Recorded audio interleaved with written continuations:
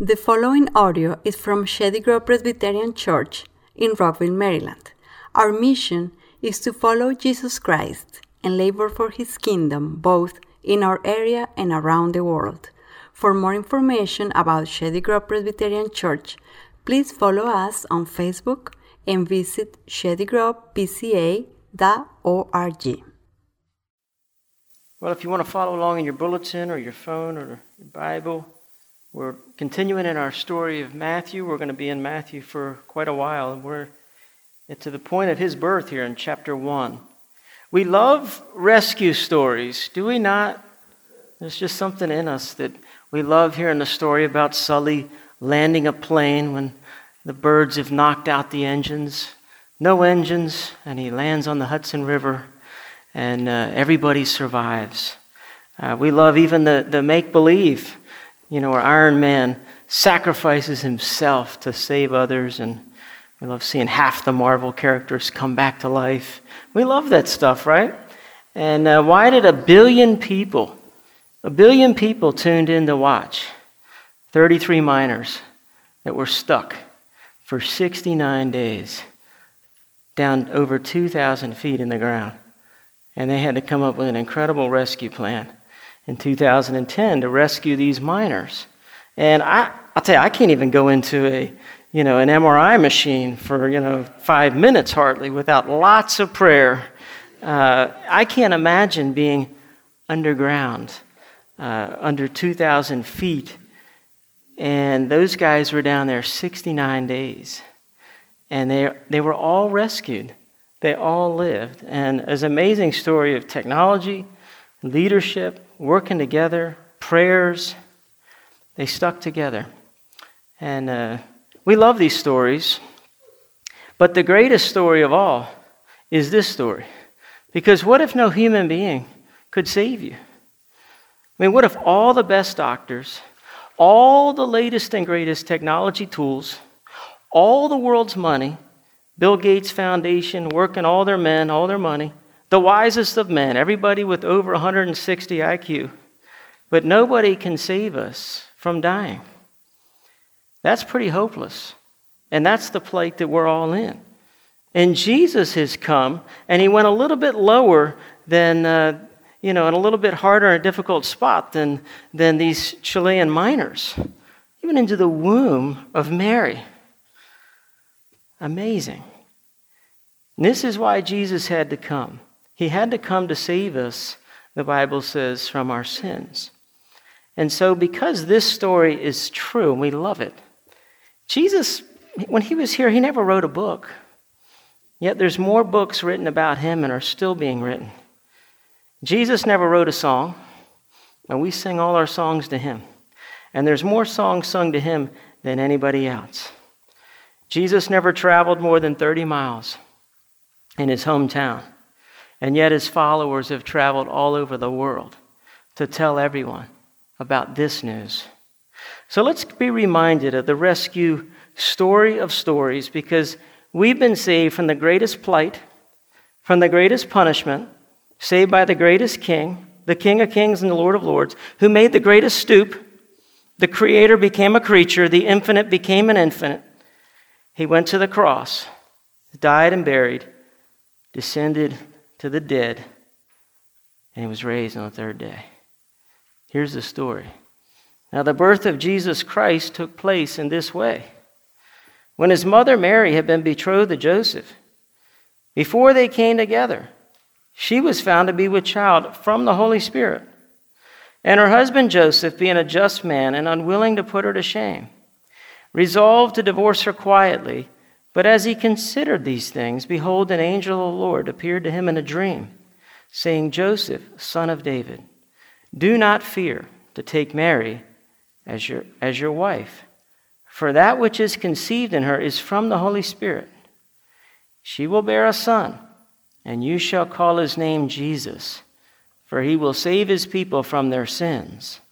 All this took place to fulfill what the Lord had spoken by the prophet. Behold, the virgin shall conceive and bear a son, and they shall call his name Emmanuel, which means God with us. When Joseph woke from sleep, He did as the angel of the Lord commanded him. He took his wife, but knew her not until she had given birth to a son, and he called his name Jesus. Let's pray again. Holy Spirit, we ask that you would open our hearts, open our ears, open our eyes, that we would behold who you are, Emmanuel, God with us. Help us to see Jesus and know why everything else pales in comparison. May we worship you afresh. In Jesus' name, amen. Joseph had big problems. You know, it's interesting, until the light broke in, that's all he could think about. What am I going to do? I love this woman. They had made vows. They were legally married. When you were betrothed, this isn't like engagement. They were married before witnesses, but the way the betrothal worked was another year before the marriage would be consummated. And so in this betrothal period, it's normal that they were considered married, but to be with child is not normal. And it's so not normal that Joseph's looking for a way out, because he knows one thing's for sure. He's not the father. And if you put yourself in his shoes and you hear your wife tell you, no, really, I have an explanation. It's from the Holy Spirit. And then all you're thinking is what? I'm going to have to tell my family and all of my friends that they can all do math and they can all count and they can all see. And this isn't like our culture where over 50% of children today are born out of wedlock. In this day and age, this was a big problem. And Joseph wants out. He's going to divorce her because he's afraid. Because he's got to deal with one thing. He's going to have to answer everybody. And they're all going to say, we know. And he's going to say, no, I've got an explanation. Let me explain. It's from the Holy Spirit. How's that going to go over? This has never happened before. And so Joseph has this big problem. But God has a bigger solution. You see, when God breaks in with this news is the news of news that's going to, basically all his problems are going to go away. It's like once God breaks in and we really get it, then all the things that we thought were such a big deal. Like he probably wasn't even able to go to sleep, and then he sleeps on it finally, and the angel of the Lord shows up and tells him, this is what's going to happen. God's plan trumped Joseph's problem. And this news was the most stupendous news that's been delivered in the history of the world. Mary's conception is supernatural. It's from the Holy Spirit. He shall be called Jesus, literally Yahweh saves, the Lord saves. He will save his people from their sins, and he is going to fulfill the prophecy of Isaiah 7:14, hundreds and hundreds of years before, that the virgin shall conceive, bear a son, and they shall call his name Emmanuel, which means God's with us. Now, a lot of ink has been spilled trying to explain how does Isaiah 7:14 relate to Matthew 1? Because if you go back and you read Matthew 7, it's King Ahaz, who's not a very righteous king, and he's got two big armies coming down, and they're gonna snuff him out. And Judah's in big trouble, and the nation's in trouble. And God says, well, I'm going to send a sign. And the interesting thing is, in the Hebrew, this word for virgin is ambiguous. It can mean young maiden, it can mean virgin, but the Hebrew is kind of vague. But the Greek word, which the Septuagint translates a couple hundred years before Jesus was born, uses the word parthenos. And that word is clearly means a virgin.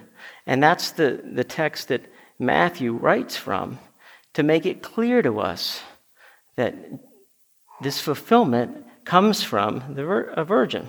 Now, we know this even today. This was Mike Nola helped me out with as a reminder of this. In Athens, the Parthenon, it's about Athena. It's the virgin goddess. The Parthenon, very clear, the word for virgin. And so what's interesting is that when this was written, Isaiah, the human author, is giving this word, and he probably doesn't have any idea of the double fulfillment. That initially it would have this spiritual fulfillment. That there's going to be this one Hezekiah who's going to come, King Ahaz, and before you even know what's up, before these armies are going to bring their doom upon you, you're going to see this sign, and the virgin's going to be with child, and the virgin there in the Hebrew was this young maiden's going to have a child, and God is going to be with you and deliver you. But the Holy Spirit has a double meaning, and this rock skipping across the pond has a big land the second time. And it's going to have not a spiritual fulfillment, but a literal fulfillment. That a virgin shall conceive and give birth to a child. And literally God will be with us. And so this is the great truth of this fulfilled prophecy. Well, John Murray was a great theologian. In his collected writings, he says there's actually 3 miracles here. 3 miracles. You have a supernatural begetting, you have a supernatural person, and you have a supernatural preservation. Let's consider those for a moment. So miracle number 1, this is a supernatural begetting as Mary conceived by the power of the Holy Spirit without human intervention. She's a virgin, and she remained a virgin, the text makes clear, until she had given birth. And so what we see is the Holy Spirit, who produced the world, now produced the Savior of the world, as Matthew Henry says. God used Mary's egg, but Joseph wasn't the seed. And so for us, some of this can be shocking. C.S. Lewis relates an incident that happened to him one Christmas. He was teaching, and he was in his office at Oxford University, and a skeptical fellow faculty member outside of his window in the college quad, they could hear the carolers singing Christmas carols. And some of the carols were about the virgin birth, and they could hear the words, and Lewis's friend smiled condescendingly and said, "Aren't you glad we know better than that?" And Lewis responded, "Pardon me? What's your point?" His friend said, "Well, aren't you glad that we know that virgins don't have babies?"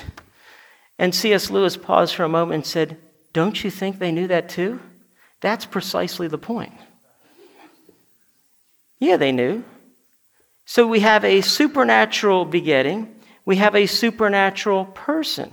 It was not a mere baby that was supernaturally begotten. It was the eternal Son of God. As 1 Timothy 3:16 just says, "Great is the mystery of godliness. God manifest in the flesh." God becomes incarnate in the flesh. C.S. Lewis says this is the miracle of miracles. It was a great thing for God to make the creature, but even greater for the Creator to become a creature. In the beginning was the Word. The Word was with God, and the Word was God. And then we're told the Word became flesh and dwelt among us. And we've seen His glory. Glory as of the only Son from the Father, full of grace and truth.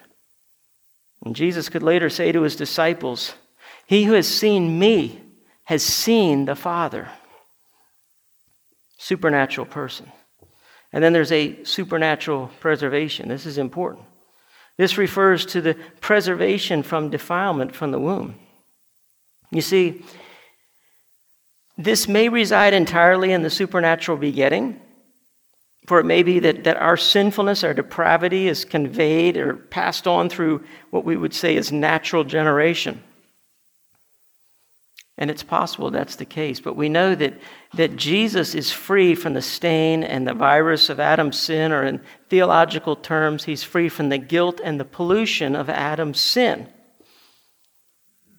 And He's preserved from this defilement in the womb of the Virgin Mary, as Joseph is not involved. And so the idea here is that the Bible teaches what we would say we call original sin. And this original sin is passed on generationally so that when you are born, nobody has to teach you how to sin. Right? And David, in confessing his sin in Psalm 51 and his brokenness after his adultery, he's confessing his sin and writing this inspired word. He talks about how his defilement goes all the way back before birth, even to conception, that he has been defiled and sinful since his conception. If you're wondering why the virgin birth is important, it's because your salvation is at stake. Because you're sinful all the way from the moment of conception. And Job says, man is born to trouble as the sparks fly upward. We're born into sin. And so, to categorize this in the theological terms for a minute, this is important to hear, because if you get this, then the rescue is all the more precious. But the Westminster Confession of Faith has this chapter about original sin, and then it goes into God's covenants. And it says this. Listen for a moment. Westminster Confession of Faith, this is a document that's summarizing the Bible, and this is chapter 6, article 3. And it talks about how Adam and Eve, being the root of all mankind, the guilt of their sin was imputed. Okay, so now we are treated the same. And the same death in sin and corrupted nature conveyed to all their posterity, descending from them by ordinary generation. There's only been one that wasn't ordinary generation. What would that be? Jesus. So all their posterity descending by ordinary generation have this imputed sin. And from this original corruption, we are now utterly indisposed, disabled, and made opposite to all good, and wholly inclined to all evil, and do proceed from that all actual transgressions. That's not good news. That's what G.A. Chesterton says. We all know we're survivors of a shipwreck long ago that went down. We know implicitly and innately that the world is not what it should be and that something's wrong. Well, it gets worse. The Westminster Confession goes on and says, every sin, both original, Adam and Eve, and actual, our sins, being a transgression of the righteous law of God and contrary thereunto, does in its own nature bring guilt upon the sinner, whereby he's bound over to the wrath of God and the curse of the law, and so made subject to death, with all miseries, spiritual, temporal, and eternal. That's not good. It means we're doomed in and of ourselves. We need somebody outside of us to rescue us. So chapter 7, right after that, begins with this. The distance between God and the creature is so great that although reasonable creatures do owe obedience unto him as their creator, yet they could never have any fruition of him as their blessedness and reward, but by some voluntary condescension on God's part, by which he's been pleased to express by way of covenant. Translation, God had to come down. He had to come and save us because we could never save ourselves. And so the reason why the virgin birth is so important, if you look in your bulletin and you look at the reflection quotes, there's 2 quotes there from the Heidelberg Catechism, and I usually quote these every year because I love Heidelberg Catechism question 36, question and answer. But the first one is, what do you confess when you say he was conceived by the Holy Spirit and born of the Virgin Mary? Answer, the eternal Son of God, who is and remains true and eternal God, took upon himself true human nature from the flesh and blood of the Virgin Mary, through the working of the Holy Spirit. Thus also he's the true seed of David, and like his brothers in every respect, yet without sin. What benefit do you receive from the holy conception and birth of Christ? He is our mediator, and with his innocence and perfect holiness covers in the sight of God my sin in which I was conceived and born. Your holiness and your righteousness that gets imputed to you, not from the first man Adam who imputed death, now the second Adam, Jesus, comes along and he is not defiled from conception. And that's my holiness, my righteousness. By one man's obedience, the many are made righteous. And that obedience goes all the way back that he can't be contaminated with the guilt and pollution of Adam's sin, or otherwise we couldn't be saved. So Jesus has a perfect righteousness to give us as a gift because we could never do it. And so we are told here, as God comes down and he comes into time, space, and history, and this angel delivers this message to Joseph that she will bear a son, and you shall call his name Jesus, You see, you don't get to name this child. God names him because he will save his people. Here's the rescue. Does it say that he'll save us from our sorrows? Does it say he's going to save us from our loneliness, our depression, our anxiety, our poverty, our empty life, our unfulfilled life, our problems, our psychological issues, our sociological issues, our environmental issues, my family issues, drama from the past, lack of hope in the future, political systems, worries, fears, death? Does it say any of that? He came for something bigger. Those are all problems, but he came to save us from our sin.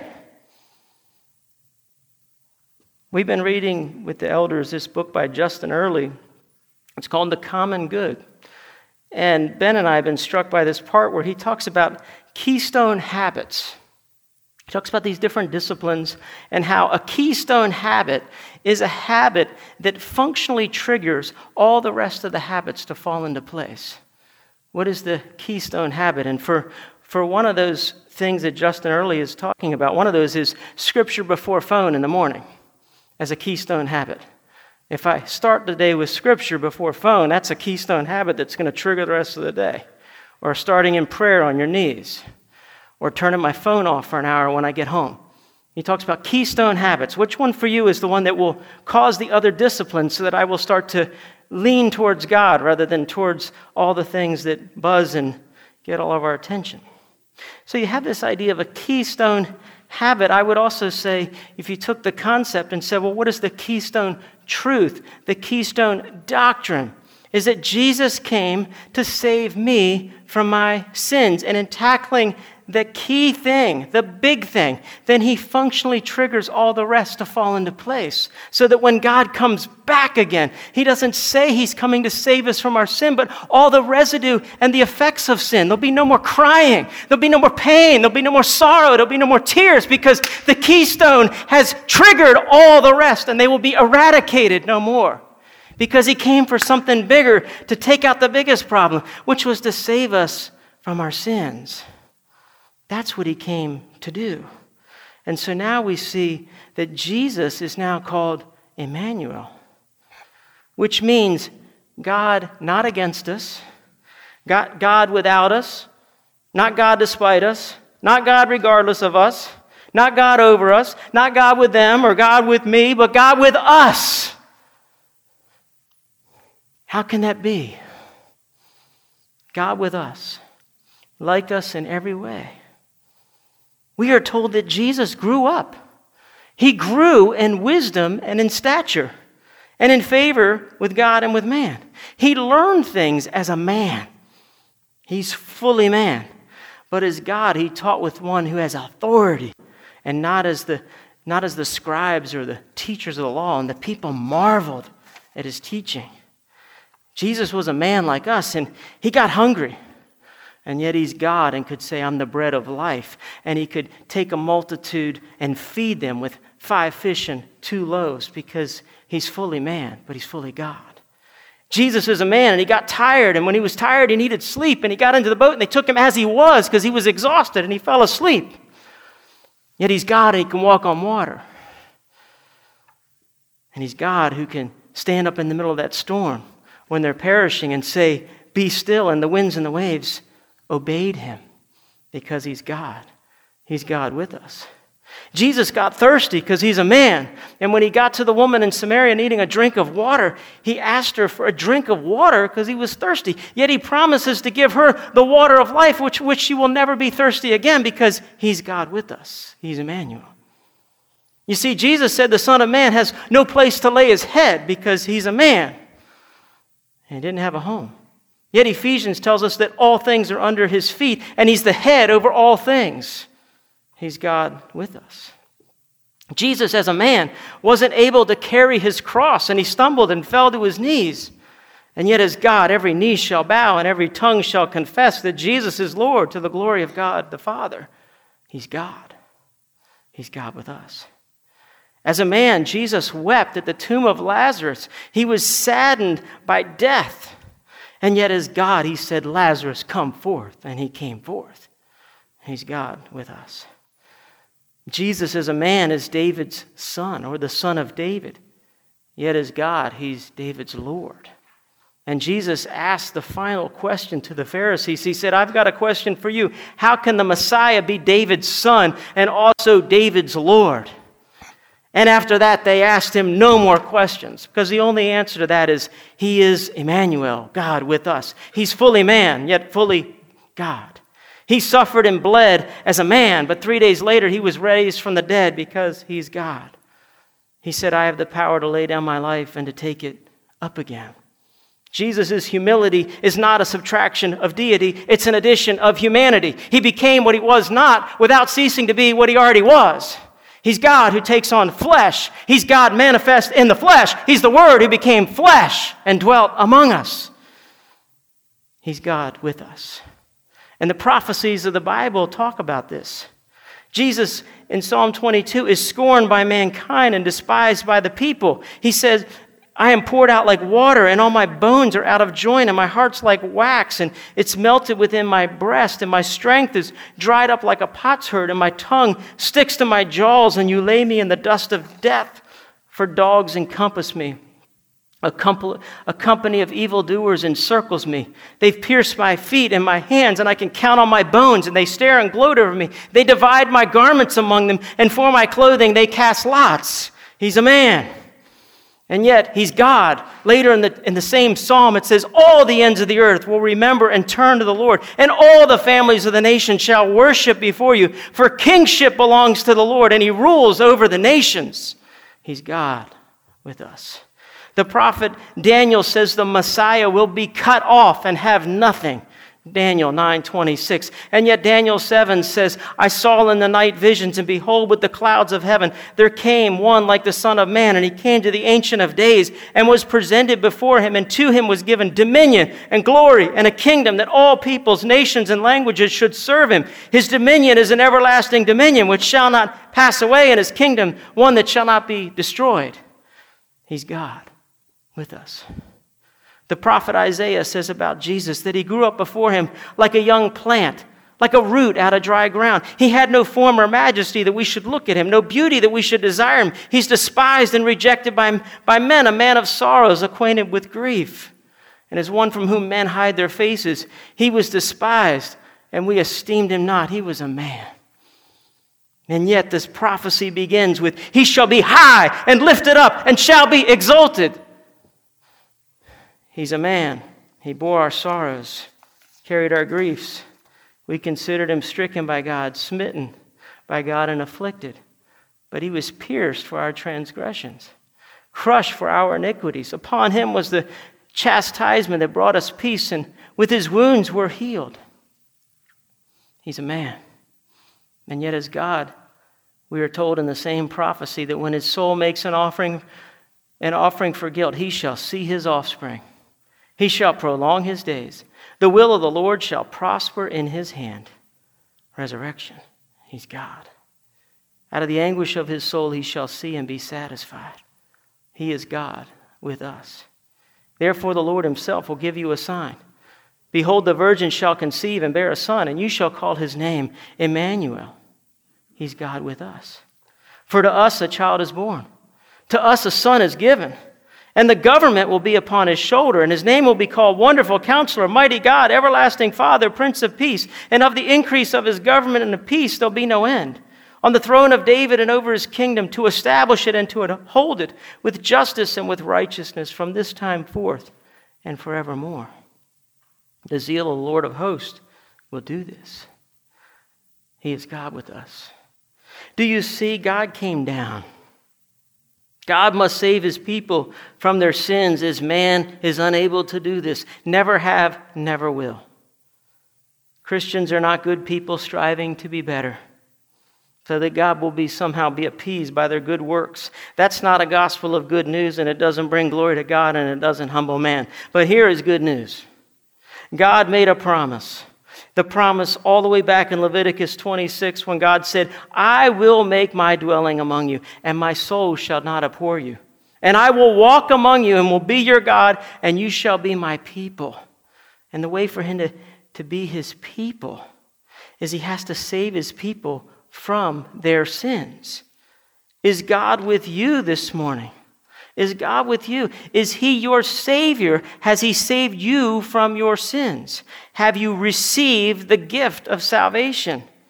Have you opened up your life, your heart? We sing the Christmas carol, let every heart prepare Him room. He's the King. He's God with us. Let's pray.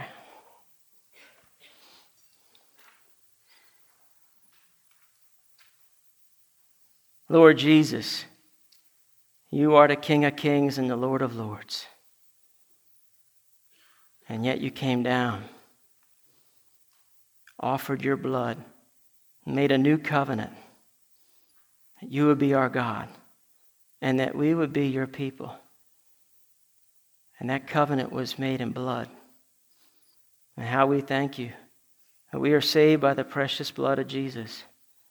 We thank you now for the privilege to come to the table, to be reminded of the resurrection, to be reminded of glory and what is to come, to have a foretaste of what is in the future for us. Fill us with hope and joy.